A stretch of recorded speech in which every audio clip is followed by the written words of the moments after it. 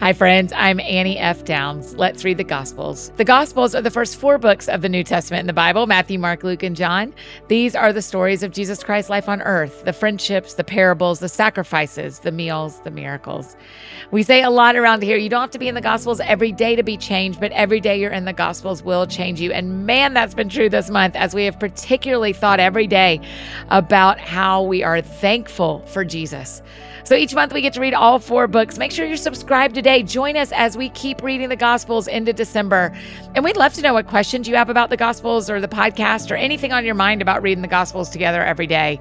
Head to the link in the show notes, and there's a form where you can drop your questions and we will get to answering those.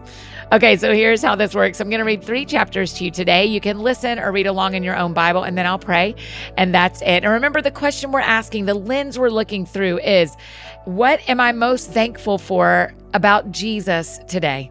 So today is November 29th, and I'll be reading Mark chapters 11 through 13.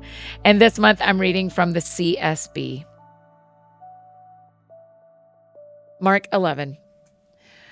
When they approached Jerusalem at Bethphage and Bethany near the Mount of Olives, he sent 2 of his disciples and told them, "Go into the village ahead of you.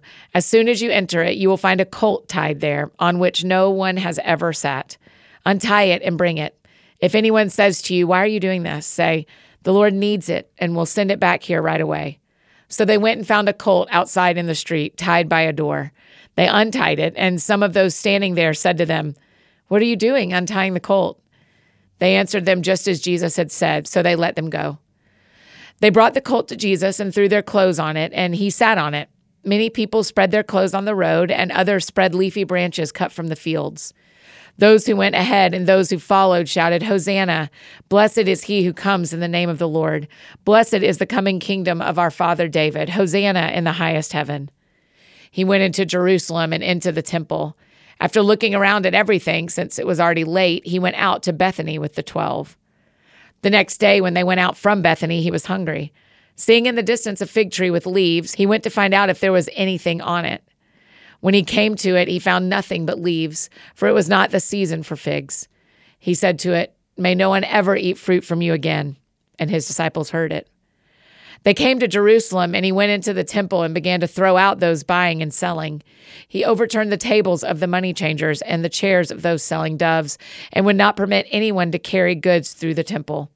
He was teaching them, "Is it not written, 'My house will be called a house of prayer for all nations,' but you have made it a den of thieves." The chief priests and the scribes heard it and started looking for a way to kill him, for they were afraid of him because the whole crowd was astonished by his teaching. Whenever evening came, they would go out of the city.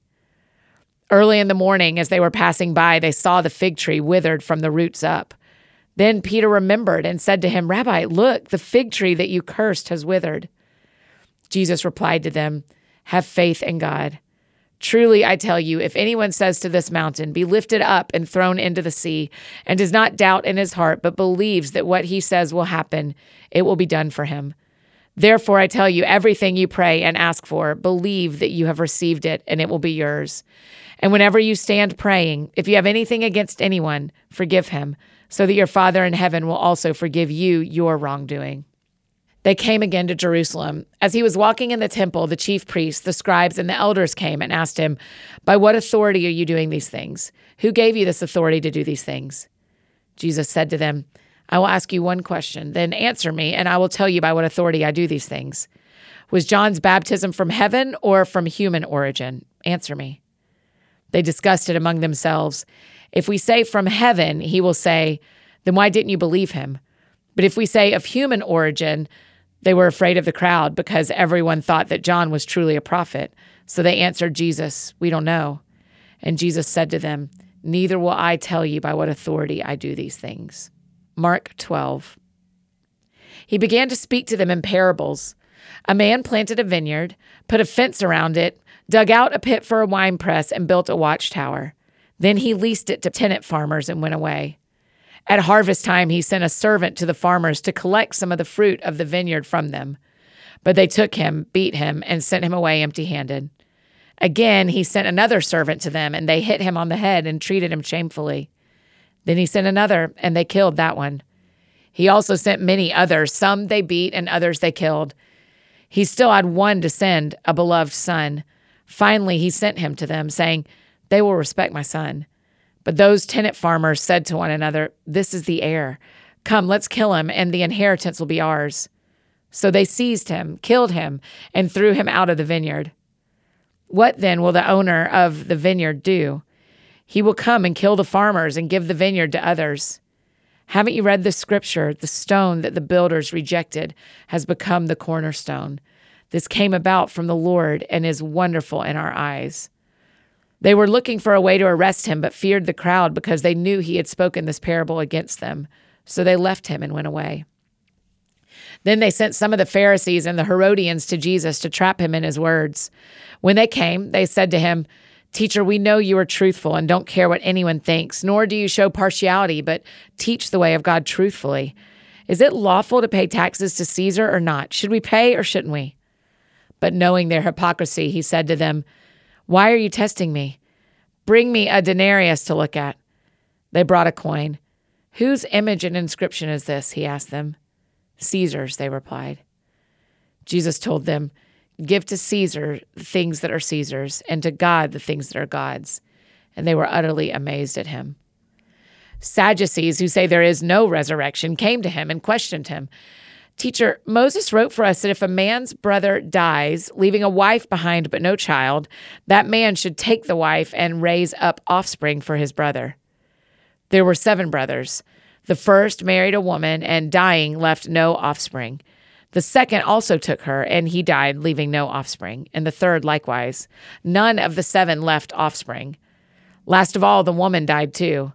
In the resurrection, when they rise, whose wife will she be, since the 7 had married her?" Jesus spoke to them. "Isn't this the reason why you're mistaken? You don't know the scriptures or the power of God. For when they rise from the dead, they neither marry nor are given in marriage, but are like angels in heaven. And as for the dead being raised, haven't you read in the book of Moses, in the passage about the burning bush, how God said to him, 'I am the God of Abraham and the God of Isaac and the God of Jacob'? He is not the God of the dead, but of the living. You are badly mistaken." One of the scribes approached. When he heard them debating and saw that Jesus answered them well, he asked him, "Which command is the most important of all?" Jesus answered, "The most important is, 'Listen, Israel, the Lord our God, the Lord is one. Love the Lord your God with all your heart, with all your soul, with all your mind, and with all your strength. The second is love your neighbor as yourself. There is no other command greater than these." Then the scribe said to him, "You are right, teacher. You have correctly said that he is one, and there is no one else except him. And to love him with all your heart, with all your understanding, and with all your strength, and to love your neighbor as yourself is far more important than all the burnt offerings and sacrifices." When Jesus saw that he had answered wisely, he said to him, "You are not far from the kingdom of God." And no one dared to question him any longer. While Jesus was teaching in the temple, he asked, "How can the scribes say that the Messiah is the son of David? David himself says by the Holy Spirit, 'The Lord declared to my Lord, sit at my right hand until I put your enemies under your feet.' David himself calls him Lord. How then can he be his son?" And the large crowd was listening to him with delight.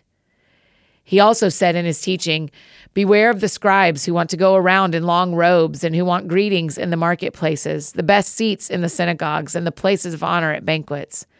They devour widows' houses and say long prayers just for show. These will receive harsher judgment." Sitting across from the temple treasury, he watched how the crowd dropped money into the treasury. Many rich people were putting in large sums. Then a poor widow came and dropped in 2 tiny coins worth very little.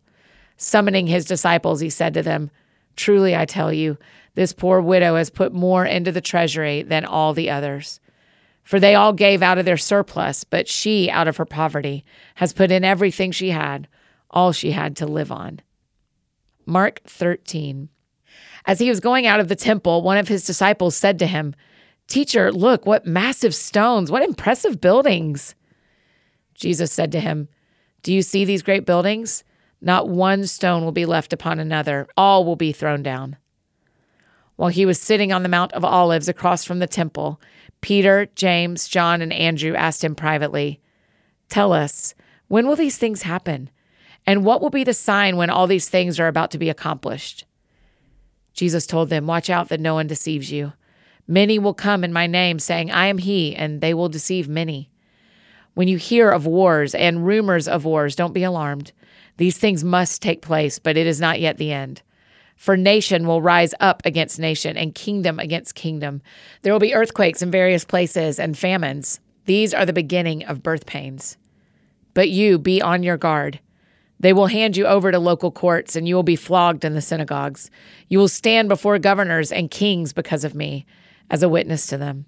And it is necessary that the gospel be preached to all nations. So when they arrest you and hand you over, don't worry beforehand what you will say, but say whatever is given to you at the time, for it isn't you speaking, but the Holy Spirit. Brother will betray brother to death, and a father his child. Children will rise up against parents and have them put to death.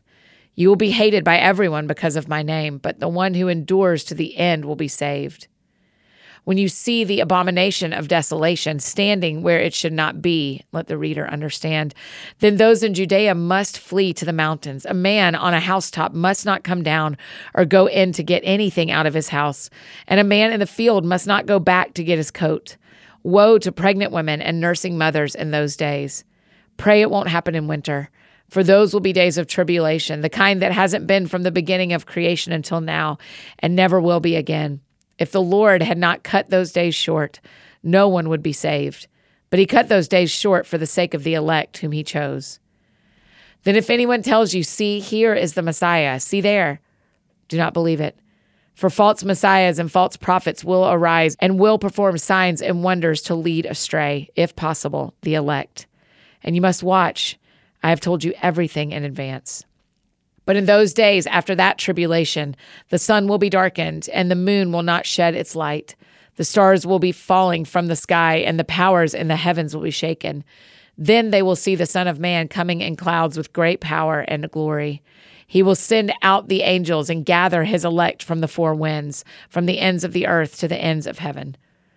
Learn this lesson from the fig tree. As soon as its branch becomes tender and sprouts leaves, you know that summer is near. In the same way, when you see these things happening, recognize that he is near at the door.